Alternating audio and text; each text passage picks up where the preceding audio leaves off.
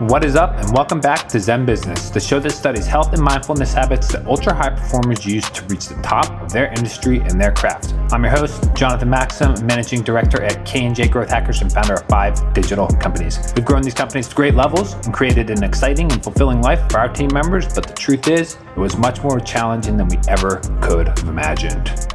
All right, now let's jump in.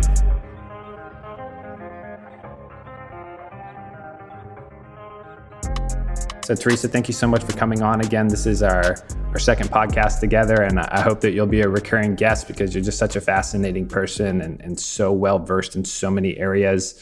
And I think that's really, what I admire in you as a person is that you're really a Renaissance woman of sorts, in the sense that you do your own homework, you are well-rounded, and you know about the areas that matter to your own life, right? Like your health, like you actively go and research that, especially, for your kids and your husband. So, this is something you're actively going and doing. And I think if we're going to be empowered to make our own decisions as consumers and Americans, it's really our responsibility to do our own homework and our own research. So that's something I just want to acknowledge about you that I definitely appreciate. Well, thank you. Yeah, I think that's the most important thing, right? Especially when it comes to your children's health. It's like our main responsibility. How do you teach your children to learn, at a strategic level? Well, that's an open-ended question. How do I teach them to learn?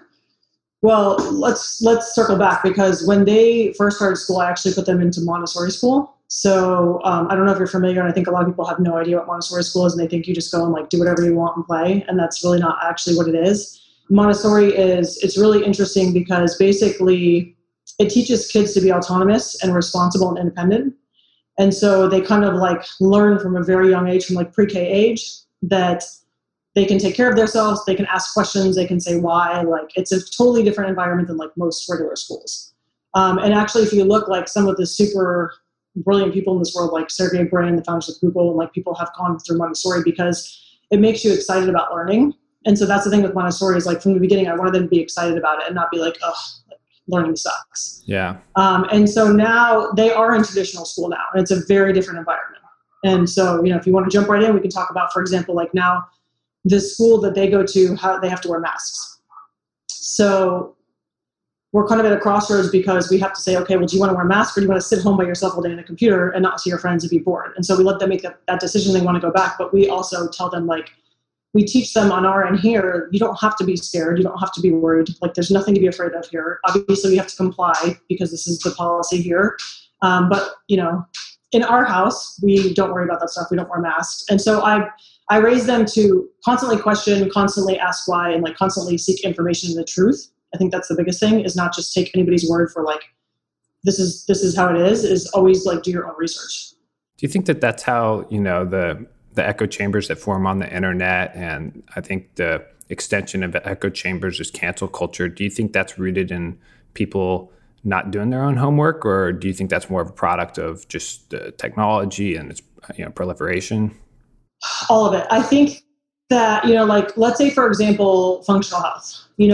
I'm so in it, so it's so common knowledge and obvious for me.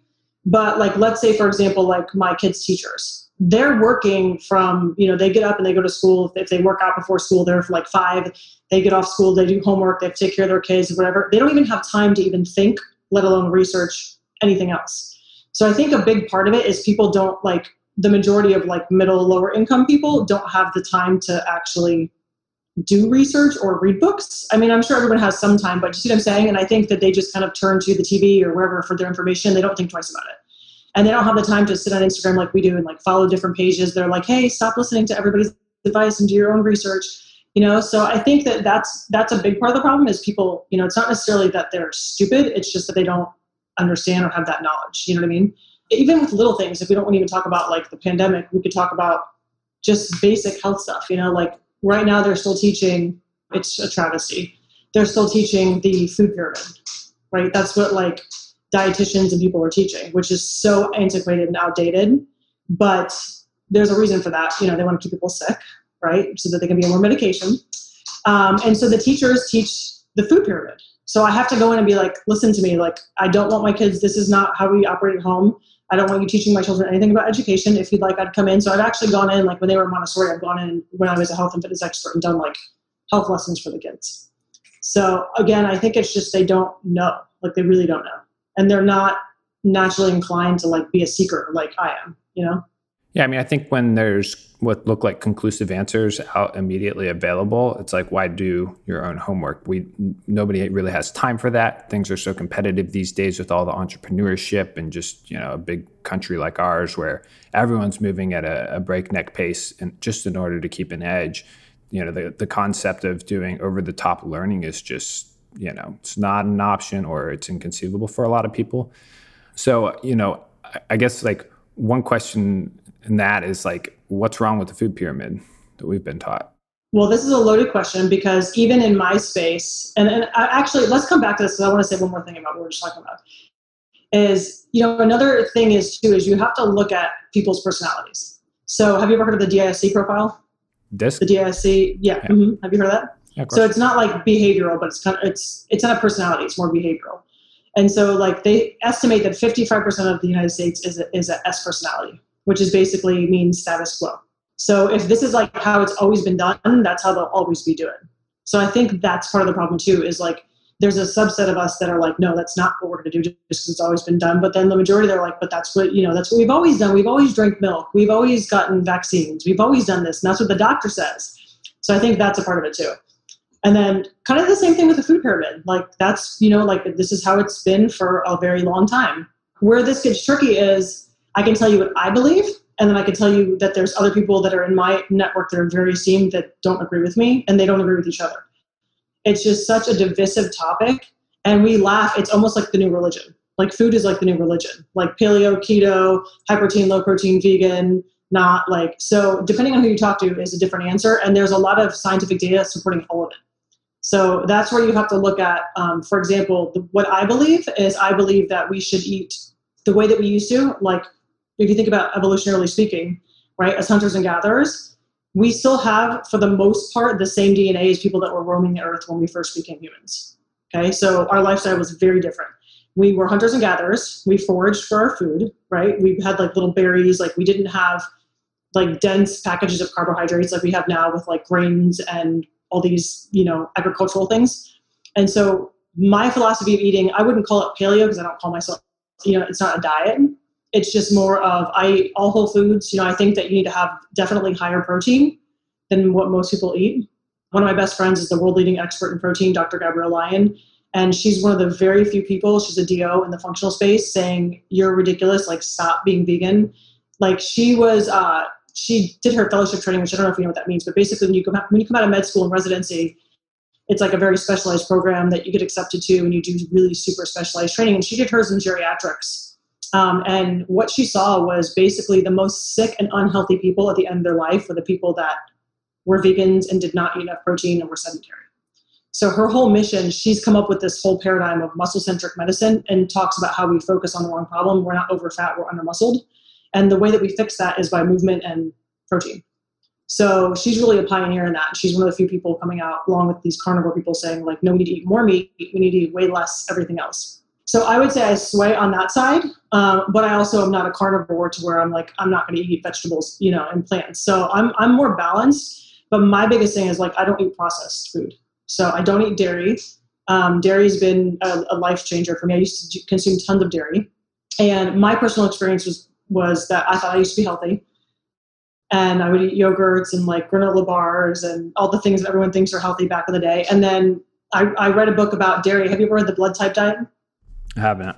Okay. I mean, I'm not taking it as like the Bible, but I just think it's interesting. And I think everything that we read, we can like garner a little bit of information from it and use it for whatever works for you. But that was one thing that I read there and I actually stopped it. It's been life-changing for me. So I don't ever do dairy ever. And the more research I've done on it, if you think about it, it really doesn't, like everything for me comes back to what our genes, how our genes, like our DNA is supposed to be, because we're the only species that drinks another species' milk. That's enough said. Mic drop. That's just how I am. And so this is the problem with the food pyramid is they tell you drink more milk, eat more grains. I've studied a lot about basically how we were before agriculture and how we are after. There's actually a book, I could probably find it here for you, called basically like paleopathology at the origins of agriculture. And you can study our bones of how we were before we basically became civilized. Because when we became civilized, we had farms, once we started having agriculture, we could live around the agriculture, and that's when the city started, right? And that's when all of our diseases started, because we're in tight quarters, and then we introduce all these like super high carb foods with not enough protein. And so if you look and study, actually, you can see a very distinct change in our bones, right? Before we came into agriculture, we were taller. We didn't have as many illnesses or deformities. Okay, if you look at our bones, they were healthier. After agriculture, we're more malnourished. So if you study the bones, we have less nutrition now with more food than ever. And the big shift there was doing more like dairy farming and stuff? Yeah, mostly grains. So like corn, wheat, soy. I don't think they had soy back then when this was started, but agriculture. So like when we became civilized, basically. And so that's where like a common term that we use in our space, well, when I used to be in the functional space, is diseases of civilization, because this is when all of these issues started. There's even a word around it. So tell me what happened when you quit eating dairy. Everything. I used to get like chronic sinus infections. I just was like super inflammatory, all of the things. Like I didn't have like dairy basically in some people, and there are some people that can tolerate it better than others. What they actually speculate is mostly like people in Northeastern Europe where there's less light, they actually become adapted to tolerate dairy because they need vitamin D because they don't get it in the sun. So certain people can tolerate it better than others, but for the majority of us, we cannot tolerate dairy. Even if you're not lactose intolerant, I'm talking about the way that your body actually responds with like inflammation to the protein and the sugars. But yeah, for me, it was just overall like less inflammation, less like sinusy stuff like infections, and just overall like I felt a million times better. Do you think that's from the bacteria in the... It's probably from the proteins, the milk proteins, like the casein and whey. So no whey protein for you.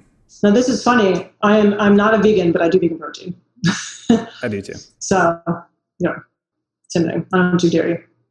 So, I mean, it really does sound like, I mean, just to circle this all back to the food pyramid thing, I mean, there's really no one size fits all when it comes to... No, I totally agree with that. And I think like even some of the stuff that Gabrielle talks about, I don't personally feel well if I eat like a carnivore diet. I don't feel well. So, but for me, I have figured out that like I do feel well when I eat a higher protein and a decent amount of vegetables and a smaller amount of fat. And it comes down to like, we're learning so much about it. Have you heard of like genetic SNPs? I have not. Our genes are basically the same, like I said, right, as hunter-gatherers, but there's these things called SNPs, which is like a single nuclear, whatever, peptide. But it basically means like it's little tiny like variants on our genes that change over as we evolve. And so different people have like different genetic SNPs. And it's a very small part of our like genome or whatever. But that could make the difference between you tolerating something like saturated fat or fat differently than I tolerate it. So I definitely think that it's not a one size fits all. But I also think there's conclusive evidence that like on the extremes, I believe I would go with one extreme over the other one. So for me, I would not be vegan. I would definitely sway towards the carnivore if I had to. Even though I'm more in the middle, I do believe that we absolutely need protein. So what are the teachers supposed to teach your kids then? So they teach the food pyramid. And so my kids come home laughing every time, and they bite their lip and they're like, Mom, they said that grains and dairy were like good for you. And they're like, we just sat there and like didn't say anything. And I'm like, that's how I teach them. Like, just go along with it. Don't say anything. Yeah. I was listening to a podcast with Lewis Howes, and it was I forget which doctor it was, but it was a medical doctor or, practitioner. And, he was saying that when you eat grains, basically seeds that are ground up into like dust form, and then they're baked into bread. And then when you eat them, each of the particles still absorbs water, right, from the grain. And when those grains get mixed into your bloodstream and water, is pumping through your veins and nourishing them, it actually causes them to inflate like a seed would germinate. And then that inflation is actually what causes inflammation. So you've got, your knees or your shoulders have a buildup from years and years. Say you're a construction worker in Philly and you're eating cheesesteaks from the little corner stands.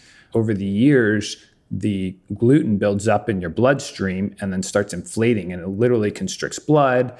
It causes inflammation in the knees and things like that. And so, when a guy in his 50s or 60s bends over and he's like, oh, I'm getting old, my back's hurting. It's really not related to age at all. It's more of a factor of just inflammation from diet. And it can also be cleaned out if you stop. Totally. Yeah, our body is an amazing self-healing organism if you give it the right environment to do so. But on the gluten one, if you want to get really technical, I can tell you exactly what the main problem is Yeah. because gluten, the proteins, gluten has like glutenin and gliadin are the two main proteins in gluten. And basically those proteins in gluten affect you have a digestional, like intestinal lining, and there's like cracks in it, right? And there's this thing called zonulin that holds the cracks together. And so those gliadin and gluten actually break down the zonulin and they cause cracks. And this is what's called leaky gut. Have you heard of leaky gut? Mm-hmm. There's intestinal permeability, I can't say it, and leaky gut, which are two similar but different things. And I've known so much about this from what I did, but now one of my clients is like the world leading gut expert. So I'm not a doctor, but I play on that Instagram. So I know all about gut health. and so I took a gut health test. I went to the Biohacker conference by, the Bulletproof team, or the Bulletproof Labs, Upgrade Labs, who does that. Mm-hmm. And I did a gut health test, and I got a bunch of recommended foods, something I really love. Like I used to eat a lot of almonds. Apparently I'm intolerant of them. Would you say that's a good starting point for people who want to start boosting their immunology and, mobility and overall health, resistance to disease? I think that those are great. I've heard tons of, I don't know which one you did. Did you do Biome? My husband actually did that one. I've never done it myself, but I've heard mixed reviews on them. So I would say the best place to start is honestly keep it simple. So what we tell people is if you want to start getting healthier, start with like simple stuff, like get rid of the processed sugar, stop eating dairy, and stop eating grains. That's the first 3 steps that everyone should just like immediately cut, and you will feel exponentially better. And then when you start feeling better, then you'll be more motivated to do other stuff. And there's obviously more. You want to eat more vegetables and whole foods and the protein, exercise. But like if an unhealthy person cuts those 3 things, they're going to feel so much better, like right away. Super inflammation driving foods. Yeah, I think a lot of people struggle with removing stuff from the diet actively. I mean, it kind of like, if you want to wake up earlier, the best way to do it is, even if you get to bed at midnight, wake up at 5, and that way you'll be tired at 9 the next night. And then it'll make super easy to wake up at 5 the next day. I kind of believe the same, like that forcing function when it comes to eating. Is there a way that we can bring in or replace or add certain stuff and naturally kick out the other stuff? Like if you add asparagus to your plate, maybe we can foray the potatoes today. Yeah, I think that's like super individual, because some people do really well with just cold turkey and they're like, I'm just going to stop doing everything all at once. And other people have to have like substitutions and do the baby steps like you're talking about. And so I think that's very individual for each person. But I would say from my experience in this area that most people do better when they do baby steps, because I go ham. I'll be like, I'm stopping everything all at once. And that's just how I operate. But most people don't like that. They'll be like in shock. So for most people, it's like, okay, do one thing this week. And then when you master that one thing, then you go, then you start like slowly, incrementally making changes. So that's what I recommend. So what do you think the impact is of specifically diet changes and finding, with hopefully some data backing, making some decisions about what you're going to eat, what you're not going to eat. If somebody were to switch away from gluten and away from dairy, do you think that their immune system is going to become stronger? Oh, 100%. Because, well, number one, the gluten with the gut health. Gut health is everything. So the gut health it's called GALT. It's basically lymph tissue in our gut. So our immune system is in our gut. So when you have an unhealthy, inflamed gut from eating sugar, tons of sugar, drinking alcohol, eating gluten, overusing antibiotics, all the things that make gut issues, basically, number one, your gut can't function properly to pull the nutrients out of your food. Then you develop leaky gut, which kind of the layman's terms is like undigested food gets into your bloodstream. It passes that barrier without being digested. And then it causes an immune inflammatory response. And when you have that chronic immune response, that's going to wear down your immune system. So by cutting out those like inflammatory foods, you basically give your body an ability to heal, and then it allows it to function the way that it's supposed to function, for sure. Same thing with like sugar, super inflammatory. Yeah, it reminds me of a Tim Ferriss podcast. I forget which episode it was, but he was talking about how when you eat slow carb, which is like black beans is the main source of carbohydrates, the actual fibers of the bean are shaped like pine cones. And within our vessels, there's a plaque lining from years of eating, specifically like fats that are hard at at room temperature, right? As our bodies aren't warm enough to keep them moving all the time. Over 100 degrees, it would require to keep something like Crisco liquid. So it builds up a lining, but the actual fibers themselves are shaped like pine cones, and they don't necessarily destroy the fat. In fact, they just break it up. So as they pass through the vessels, they grab onto the fat cells, which are basically plaqued on there. And that's really the only way to break them up. The other way would be through, thermogenics, heating your body up, doing intense sprints or something like that, and keeping a maintained temperature. But with our sedentary lifestyle, it's almost impossible that we would heat up the inside of the vessels enough. It has to heat our whole body and then get through to the vascular level to melt that fat that is there. And that's why heart disease is so common, because so many people have clogged vessels from this plaque in the arteries forming. But when you take out something like dairy or saturated fats and processed foods, which all contain those preservatives, by substituting in those fibers, you'll naturally improve your blood flow because it'll naturally clean out the vessels. And it makes awesome science sense if you ask me, but like you said, from a higher level, it's like if your body is working effectively and it's not having reactions to the dairy, even if they're subtle reactions, you're going to overcome disease and sickness more easily. Totally. I have not heard that theory that you were talking about yet. So I don't know on that one. And there's actually a lot of, especially these big people now with the carnivore movement. There's a guy I follow on Instagram, Carnivore MD, and he is a very big proponent now. What they're doing research on, what they're starting to show is that's actually not true about the saturated fat. Trans fat, yes, bad. But saturated fat, we actually need it. And so a lot of times when we restrict saturated fat, we don't have what we need to make cholesterol, and then we make more cholesterol, which is the problem with heart disease. So it's super interesting because these people are eating pounds of meat a day. That's all they eat is meat and fat. And they're healthier, their blood work's amazing. So I think it's super interesting. There's so much science, you know what I mean? There's so much that we still, like I said, we really don't know.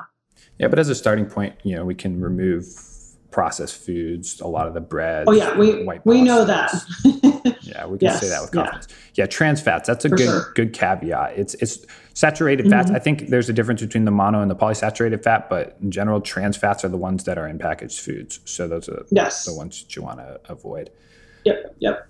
So do you think that if you were exposed to COVID, would you get sick given how well you take care of yourself? I may have been exposed already. I don't even know. I went to California. I went to Mexico, in March and came back and I got sick. But it was like a cold or like a little flu kind of a thing. And I got better a day or two later.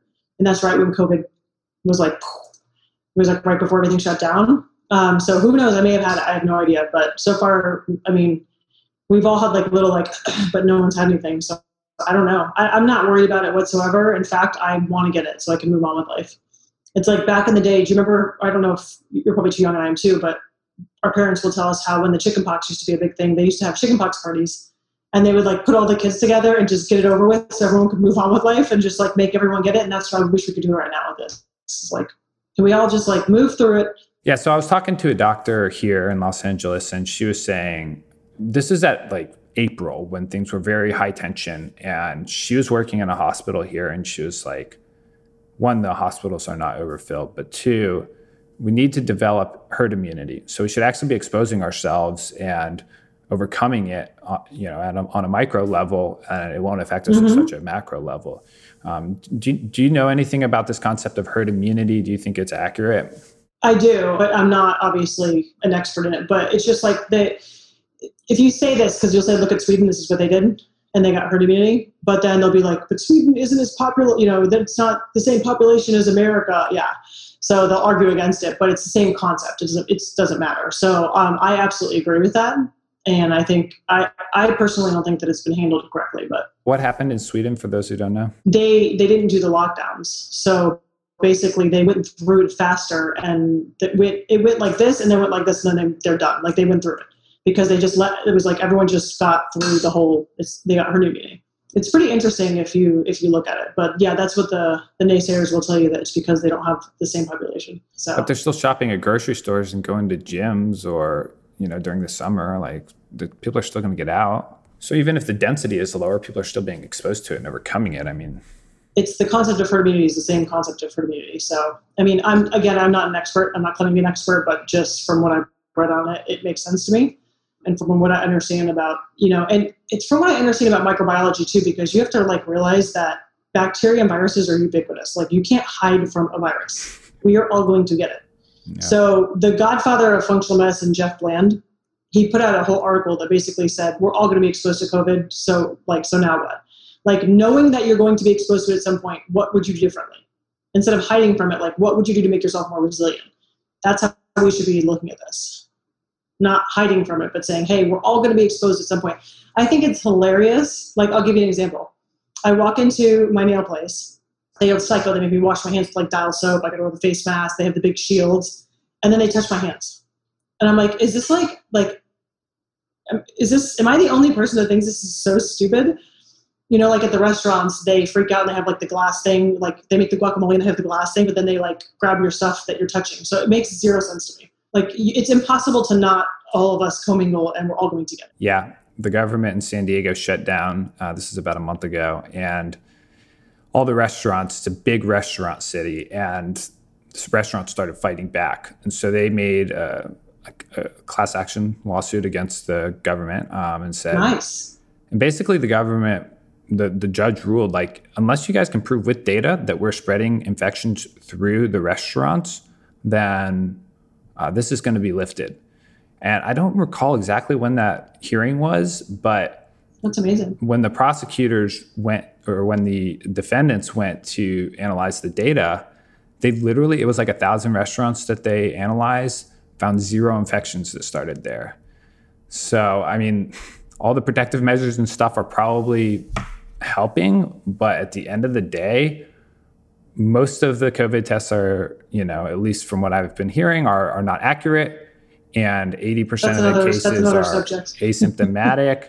So it's like, even if people are getting sick, they're not really getting sick because, they're not showing symptoms and stuff. So it's really interesting to me because I guess my question for you is like, how come we don't hear about Sweden in the news? How come we don't hear about that San Diego case in the news? Like, do you think this, is being covered up, or do you think that it's just not gotten the kind of traction that it needs? Like, what are your thoughts there? I mean, are we speaking openly? Because I'm going to go down the rabbit hole. Go open. So my thoughts on it is that we're heavily censored here and we're controlled. The media is controlled. And there's a big agenda behind it. And the agenda is they want us to be in fear. They want to censor and they want to only show us what they want us to see, to be scared and to live in fear. Because if we're living in fear and we think that a vaccine is our only hope to get rid of the pandemic, then what do you think we're going to do? We're all going to line up and get the vaccine. What do you think the powers that be, like, what's the benefit for them to have us all in this kind of defensive state? Like, why would they want to do that? They want us in a state of fear so that we line up for the vaccine. So I think it's hard for people to understand. So like, nobody would do that just to make money. And I'm like, this isn't money. This is insane amounts of money. So I don't know the exact year. I want to say it was like 1987, if I had to guess. They passed a bill and there's basically zero liability on vaccine companies. So they basically can make trillions of dollars and have zero liability. And do you know who pays the liability? We pay it out of our tax money. We pay for there's a vaccine injury court that's paid out over $4 billion that we've paid for from our taxes. And these companies, these vaccine companies, make trillions of dollars with no liability. Sounds like the bank bailouts. It's a big business. It's a big business. So do you think that, I mean, I don't know. I'm just taking a shot in the dark here, but are some of those people making those calls of the lockdowns and stuff, are they shareholders in these companies? Are they getting some kind of runoff benefit from it? Because, I mean, why would they just be lining the pockets of big pharma? Well, no one will know that, but obviously I'm sure there's some handshaking and things going on behind the scenes. I don't know. Obviously, I'm not privy to that kind of information, but one can only gather if you see, like if you're seeing something and there's no other explanation, what would it be? Like, what would it be? Like, why would they do that? I mean, they're not all doing it. Like, look at here in Florida. Our governor is friggin' badass. Like, he is literally like, nope, not locking down, and kids can go to school. There's no scientific data. It's scientifically unsound that you think that we should close down schools. He's got his guns blazing. So It's amazing. is there more deaths occurring in Florida as a result of the openness? I have no idea. I honestly don't even know what our death rate is right now because I don't watch the news or pay attention to anything. Well, I think it would make it through to some of the more public channels like Instagram and, the news sources. If it were, I haven't heard anything about it. I don't think that our deaths are high. I think our cases are high. Our case count is high. But there's so much to be said about that because when they first started doing these tests, there's so much fraud. Isn't that ideal? There's so much fraud. Exactly. Because now the death rate is like negligible.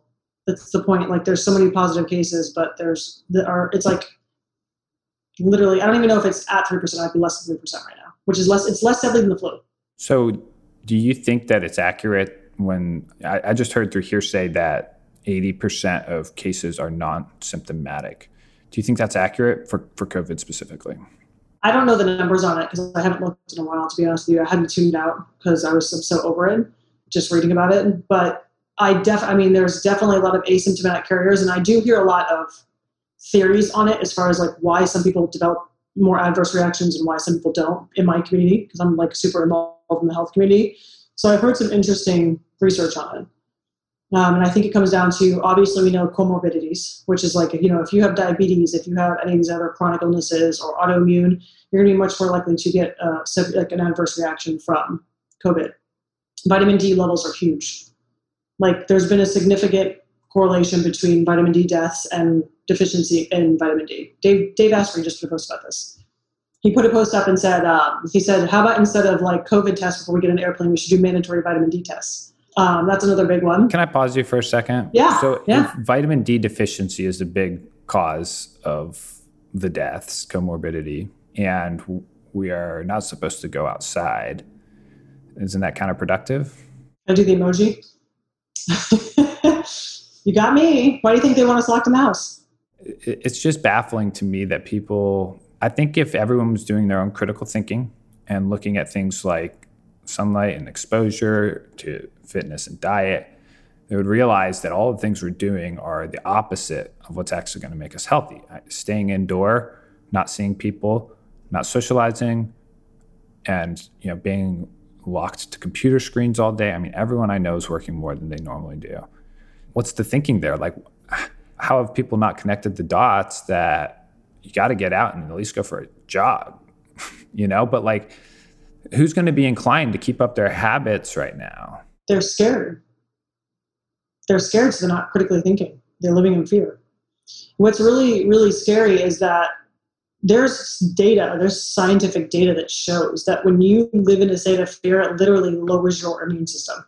I want to say it's like by 50% up to 4 hours. And don't quote me on that, but it's something like that. And what I mean is like literally when you get that reaction in your body, you're like T or killer B or whatever the lymphocytes, they basically reduce. You get a reduction in things that help support your body.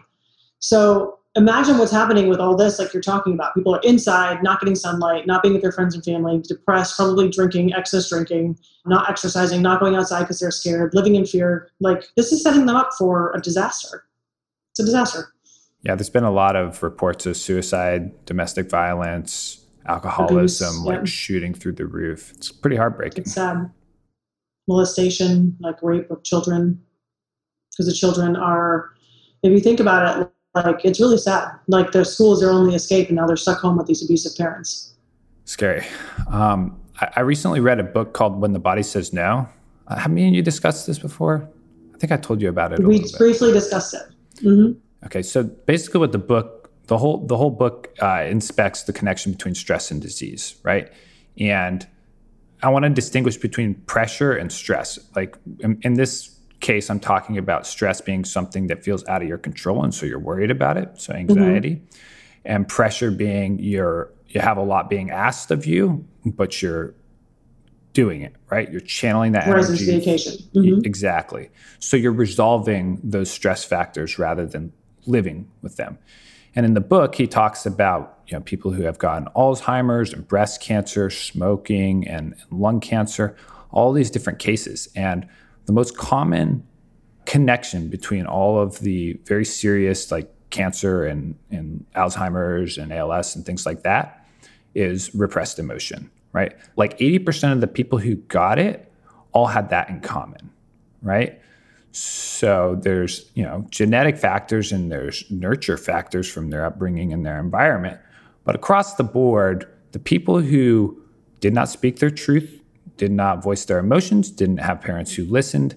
Like take, for example, a lot of the cases of ALS, motor neuron disease, right? So it makes your brain deteriorate. And it's like ballerina, pianist, cellist, right? It's jobs that parents assigned to their kids at a super young age and said, you're going to be the best ballerina ever, and you're going to be my pet project, and we're going to work on this whether or not you like it. And then they go and perform for audiences, and inside they're very conflicted. And also across the board for the ALS patients, they were marked as very, very nice people, like overly nice, also marked as perfectionists. So for the people who have an internal conflict, their probability to get disease was much, much higher. And if you think about the level of stress that we're all encountered with right now, which is a conflict between us wanting to get out and socialize and be normal and happy, right? Like do the things like for myself, going to the gym. I haven't been able to go to my gym for, 6 or 8 months now. Very frustrated about that. That conflict, that internal conflict literally causes disease. And this book isn't popular, right? But it's by a doctor, and he wrote about his patients. There's a book called, or there's a movie in a book called Biology of Belief by Bruce Lipton. And I was first introduced to this book when I got sick. Remember last time we talked my story about how I got sick? Mm-hmm. And I owned a gym. I owned 2 gyms. I was the epitome of health. I exercised, I ate right. And because of the immense emotional stress that I was under, I almost killed myself. And so the first part of my treatment, he made me watch The Biology of Belief. And he made me basically understand that a stressor is a stressor no matter where it comes from. So if it's an environmental toxin, if it's from your emotions, if it's from, a road rage or car, it's a stressor. It responds physiologically to your body the same way no matter what kind of a stressor it is. But your emotions, people don't think of that as affecting your body. And it's just, I think it's more powerful than environmental toxins or other things that can, affect our physiology. And so the Biology of Belief, he talks about how you can take stem cells and he puts them under different, in different petri dishes and gives them different energies or whatever. I don't know what he did exactly for the emotions. And we have to see what happens. It's incredible. Our cells literally respond to these emotions. Yeah, they're called attack cells. Well, the ones that go in and kill the disease normally. Okay, so yeah, and in the book, when the body says no, he makes the same case. He says that our immune system is weakened when we're in a scared, defensive, or fatigued state. So if we're constantly in that state, you can only imagine how much that compounds over time, right? This isn't just a one-time thing. We can be under stress once or twice. Totally. But as an ongoing thing, now we're looking at 8 months of being, kind of locked up in our houses. That's definitely going to have some compound effects. And I recall from the book, he was also talking about smoking patients who got lung cancer, and they had all of the same carcinogens in their lungs. And some of them had a disposition for cancer, some of them didn't. But the ones who did get cancer unanimously were ones that suffered from childhood abuse, didn't have caring families, all of those stresses that come from the upbringing and get carried into the adulthood, compared to the people who were just, easy does it, casual people who happened to also smoke, had the same carcinogens in their lungs, and did not develop lung cancer. So all the other environmental factors were isolated and removed except the stress factor, and they developed lung cancer. Makes total sense. There's a lot of info and treatments going on now because basically, for example, with childhood abuse or childhood trauma, what happens is we have a nerve, the vagus nerve, that basically goes in and goes into a bunch of different organs. And so when we're in the sympathetic state, it gets heightened, right? And it basically tells our body hey, we need to shunt blood from the arms and legs and we need to shunt blood from the organs and put it in the arms and legs so we can run right away from a tiger. Say that you're in fight or flight. Mm-hmm. But what happens is in these people that have trauma, they lose, it's called their vagal tone or their vagal brake. which means like when they get like a reaction, it like doesn't turn off. They're just constantly in a state of like fight or flight, fight or flight, fight or flight. Scary. And so as you can imagine, like you just said, that's exactly what it is. It like wears your body down. And so they're coming up with some really interesting techniques and therapies. I know that personally, I've gone through a ton of therapy and inner work and modalities to work on mine because I had that issue, which is why I got sick. But now they do these crazy things, which I don't know if they're necessary, but like actually Dave Asprey will talk about in this podcast, they do nerve blocks. So they basically go in and they like nerve block the vagal nerve and it resets the whole thing. So it's good for people that have had trauma, childhood trauma, because you can't like, it's very difficult to overcome that if it's in that pattern. It's really, really cool stuff. It is amazing, and the work that Dave and also Dr. Joe Dispenza are doing, I think, are really going to be opening a lot of eyes around the power of healing through those kind of modalities like breath work or, like what you're talking about, like blocking the vagus nerve. The vagus nerve is also known for connecting the gut and the brain, right? It's the highway. I don't know if it innervates. Yeah, I mean, it goes to multiple different organs, and you're testing me on my anatomy and physiology from college that I don't remember. There's a gut-brain connection, or I don't know what the actual innervation is, but it might be the vagus nerve, yeah. So, because it goes through all the different organs, so my guess would be yes, for sure. So you have gut issues, you have everything issues, yes. That's how you have body consciousness, right? It has neurons in your gut, just like you would in your brain, and they analyze the data, right? Like if you're stressed and it says my body's broken down, I need to, be in a protected defensive state. Of course, you can imagine the effects of impacts on the emotion that are now affecting the gut. A lot of people suffer from indigestion and things like that. Those have, in a lot of cases, been traced back to behavioral and emotional issues. Yeah, super, super fascinating stuff. And, I think as a mother, you've watched your kids grow up, you've watched their health patterns, and you have a lot of responsibility to their well-being.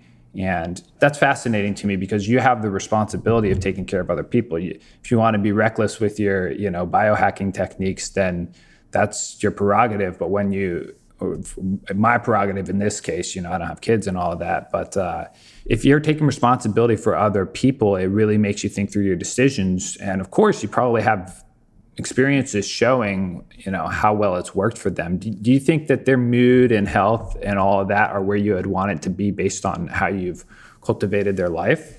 1,000%. So we chose from the get-go, we've never vaccinated our children. And at the time that I did it, I did not know as much as I do now. And it's incredible to me, like what I've learned about what's in these vaccines and how it responds to how it reacts, like basically how our immune system reacts to them. And so do you ever remember growing up, kids having like anaphylaxis to peanuts? Like I was like, was that even a thing? No. It's so common now. And did you know that there's peanut parts, like peanut oil, in some of the vaccines? Yep. You'll be shocked at some other things. There's human DNA from embryos. There's all kinds of stuff when you start researching. So basically, what I learned was that I'm so fortunate because my kids have no allergies, no eczema, no ADHD, no nothing, like literally barely ever get sick, ever.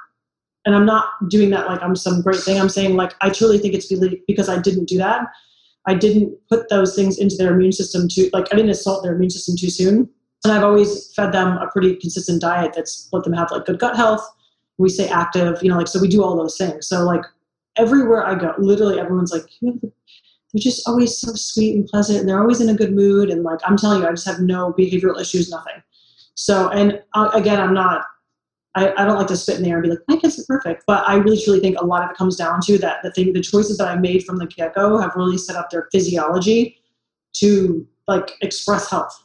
Like they're just very healthy kids. We never go to the doctor. When I go, we have to go once a year for their physical. And I go for their physical every year. And it's so horrible because the questions they ask me, how much milk do you drink per day? Are they getting enough grains? And I'm like, yeah. I'm like, oh my God, I cannot listen to these questions anymore. And I'm like, yeah. I'm like, no, we don't drink milk. They're like, well, what do you drink? I'm like, almond or coconut milk. And they're like, well, are they getting vitamin D? And I'm like, yeah, we go outside and I give them vitamin D. So like, they don't it's so antiquated stuff. But their vitals are all in good shape? They're amazing. Yeah. They're just like literally so healthy. Do you ever watch Family Guy? Too healthy? I haven't watched Family Guy for a long time. Too healthy. There's an episode where he goes to the doctor. Too healthy. That's awesome. Well, good for you. I mean, that makes me really proud of you as a mother. And I think, doing our own homework and having our own individual perspective on these things is totally our prerogative. And if other people don't agree with it, so be it. It doesn't need to be a conflict or a cancel. It can just be like, look, we'll live in harmony. You guys can do it how you want, and I'll do it how I want. Absolutely. To that end, I wanted to ask one more thing about the kids. Oh, so I have this friend who, I'm not going to speak his name, but he's like just a chill stoner bro. And he's really nice. He's in great shape. He's vegan. And he has a son. And his son, I think, is probably like 6. And the other day, the kid was really frustrated. And I got this secondhand. But he was like, "Oh, I'm so frustrated right now." And we were like, whoa, that's like pretty high awareness for a 5-6-year-old kid for that to be his reaction instead of like kicking and screaming or crying. And before anyone could respond, his dad went up and was like, "And what do we do when we're so frustrated?" And he said, "Take a deep breath." And then the kid, winded down. And I just thought that was such a cool thing to see, because it's like, I guess my understanding of kids not having any is that, like, mostly from what I observe in public is most parents either yell back at their kids or ignore them.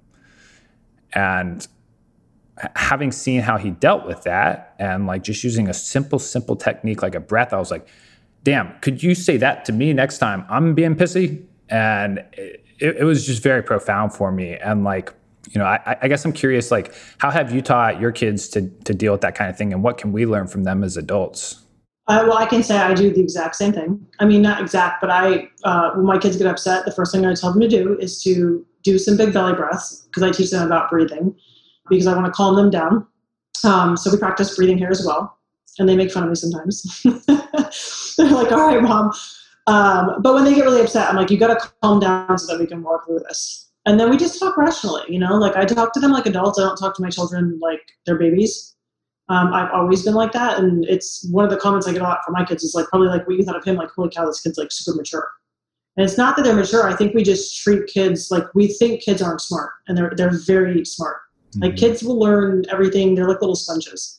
And so the sooner that you start teaching them all the stuff that you do, like, for example, it drives me crazy when I used to do fitness competitions and the parents would be eating like broccoli and chicken and like rice, and they take their kids to McDonald's. And I'm like, if you know that you're eating healthy, like, why are you still giving your kids McDonald's? Mm-hmm. It's like, like there's so much, they're amazing little creatures, like they get so much if you teach them.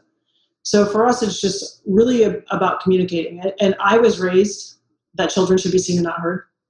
So that was a very big issue that I had to overcome in my adult life, because we talk about the emotional stuff. That's because that's how I was raised. I was never allowed to like talk or say or like, so I raised my children that they can talk back, but they can't yell. Like, they can be rude, but they can go back and forth with me. And sometimes if they have a point that's really good, I'm like, "All right, I'm going to give that one to you. That's a really good point."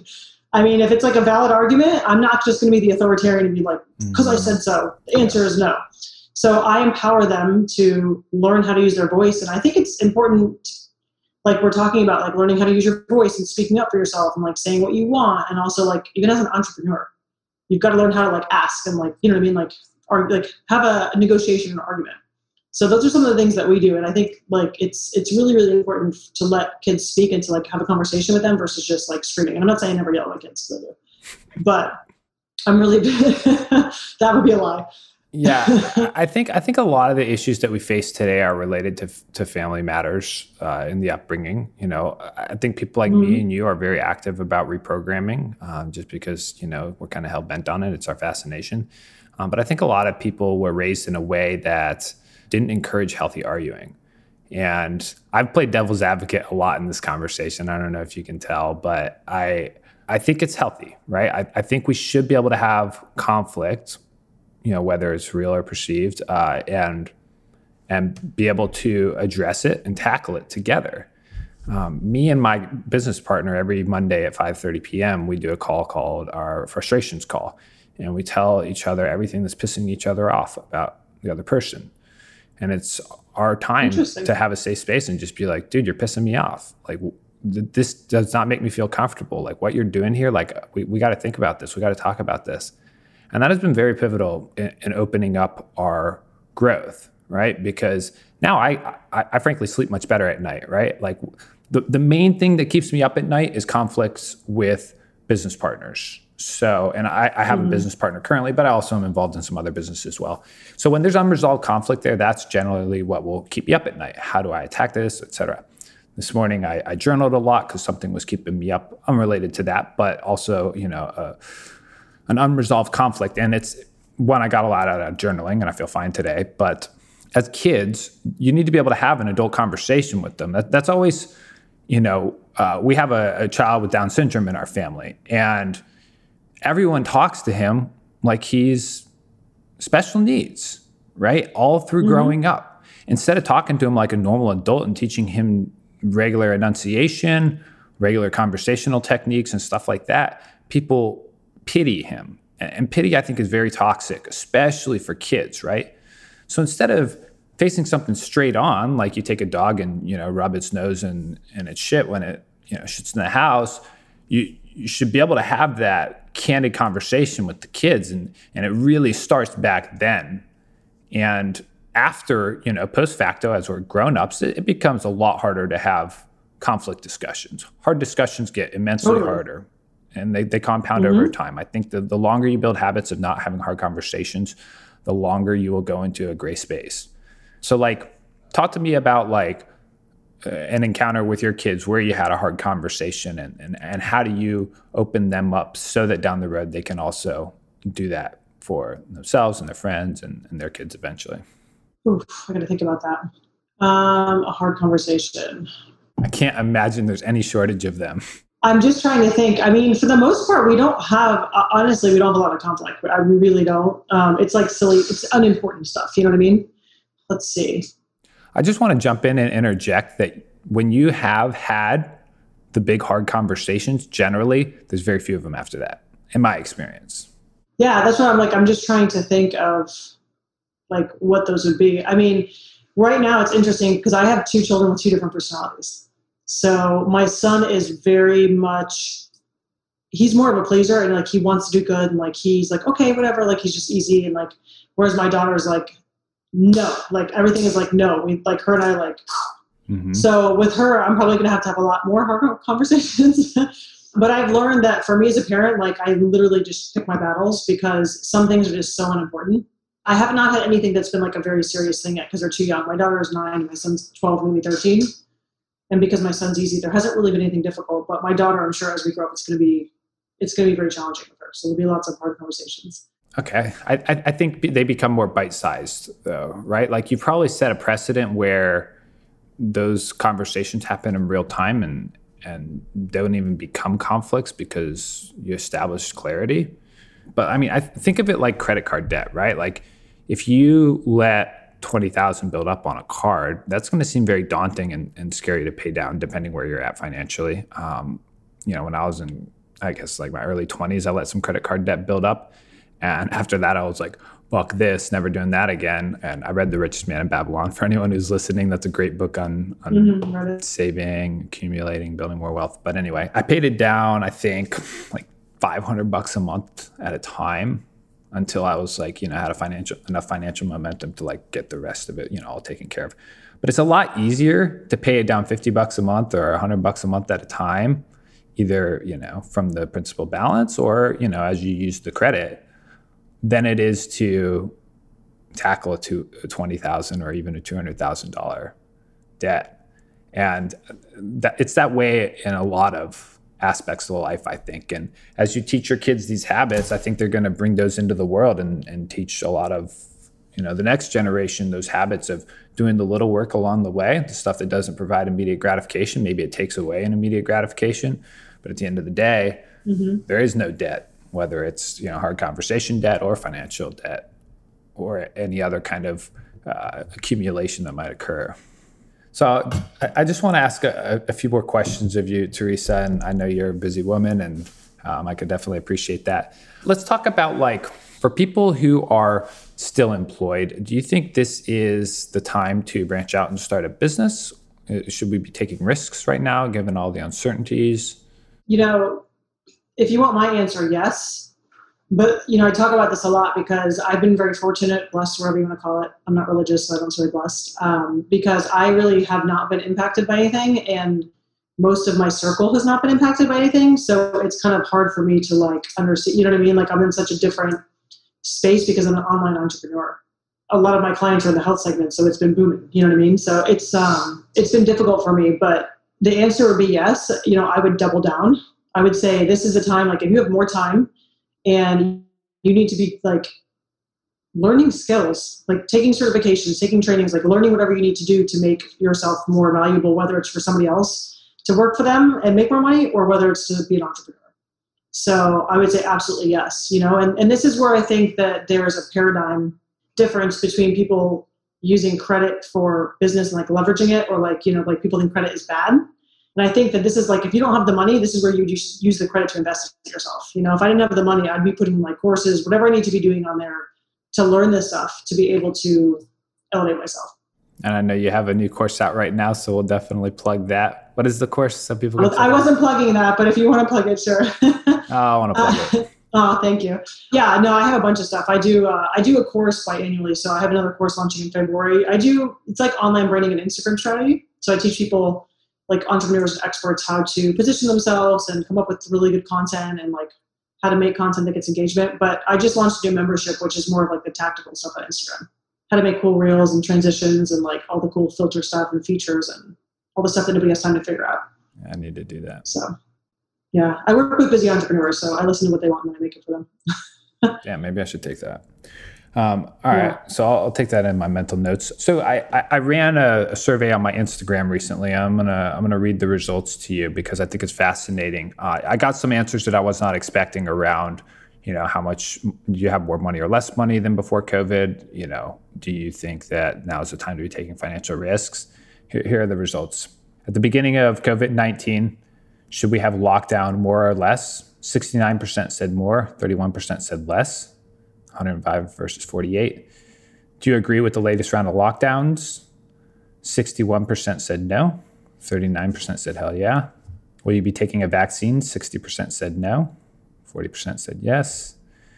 If no, would you take a vaccine to get your next $1,500 stimulus? 65% said no. Still 35% who did say yes. So maybe that financial incentive will work for some people. Do you have more money or less money in savings than before COVID? 60% said yes. So to your remarks, if you guys have more money saved up right now, there literally couldn't be a better time to buy. It is most certainly in the world of starting businesses, it's a buyer's market. In buying houses, it's a seller's market. But right now, talent is super cheap. Most people are out of jobs who are, administrative professionals like marketing, PR, things like that. There's the most cheap software ever, right? And programs like what you put out, Teresa. So I would definitely agree with you there. Will you be buying holiday gifts from Amazon or the brand's online store? 59% said small business, 41% said Amazon. Do you think we need to keep restaurants open for them to survive? 83% yes, 17% no. How are these mandates getting passed if 83% said yes, we should keep them open? Interesting. Are you actively supporting small business with your spending? 86% said yes, 14% said no. I wonder who those 19 people are blocking them. Do you care if politicians violate the policies they make the public abide by? 86% said yes, 14% said no. Interesting no there. What? That's crazy. Are you open to taking financial risks or career risks right now? 66% said yes and 34% said no. I'll pause it there. To me, and I know I have a mixed audience in my Instagram. It's not people who are far left and far right. Everyone is pretty moderate, is my understanding, especially based on the results of that. Some people want more lockdown, some people want less.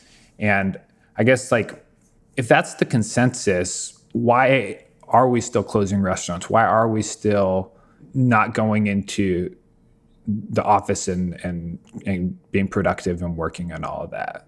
They're not asking us. I think people are scared of getting in trouble. There's a huge movement right now. A lot of people, if they're locking down again, people are not closing their businesses. It's a whole thing right now. Like I have a couple of friends who have pretty big podcasts. You know Andy Frisella? I was listening to his this morning. I was going to mention him. He's one of my very good friends. He's one of the main people. He's like, if this is going to end, you've got to stop and stand up for yourself. Like, you've got to stop. Don't freaking close your business. Don't wear a mask. Like, do you know what I mean? Like, he's a very vocal person with a very big platform. So then there's a lot of people like him that are doing the same thing. So I think that it's getting more and more to where we are standing up, but there's still a huge majority of people that, like I said, are S personality, and they're not going to do anything. They're just going to comply, the mask on, stay in their house. Yeah. That's the accountant personality type.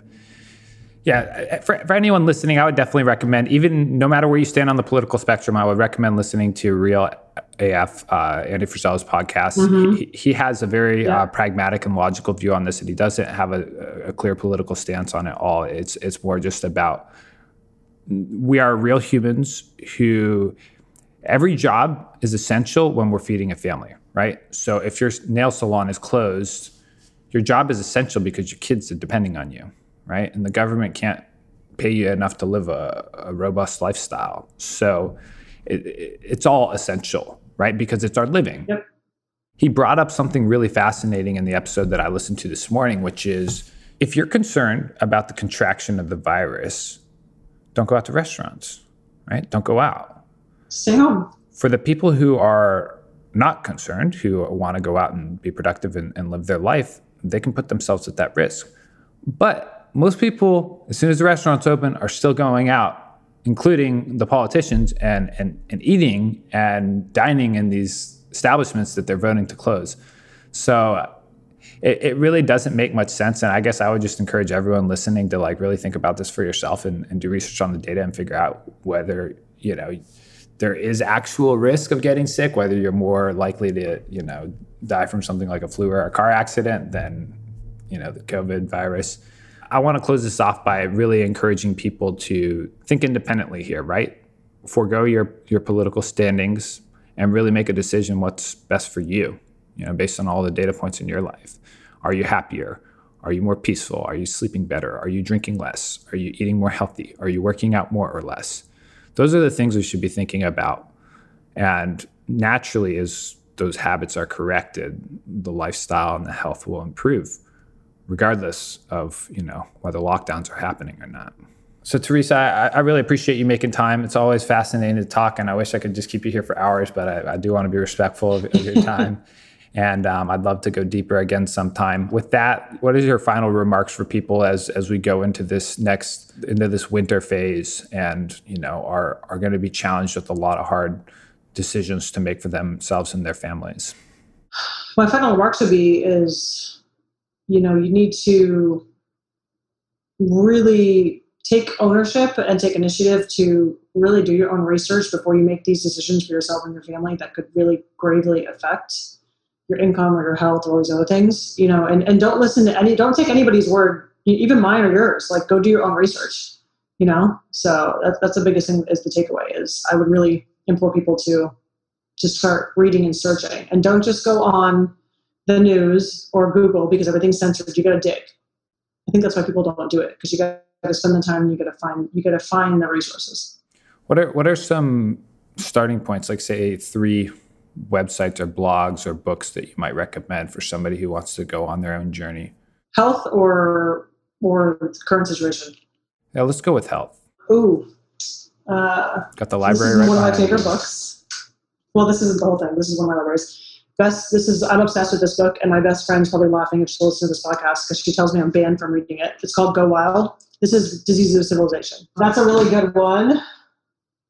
If you're really nerdy like me and you like really scientific stuff, this is the one I was talking about, which is the Paleopathology at the Origins of Agriculture. Looks like it was written by Homer. That's the one that talks about from the evolutionary perspective. I really it's kind of similar to the book that you were talking about. It's called The Upside of Stress by Jennifer McConnell. And it basically talks exactly like what you were saying, to where there's 2 different types of stress and not all stress is bad.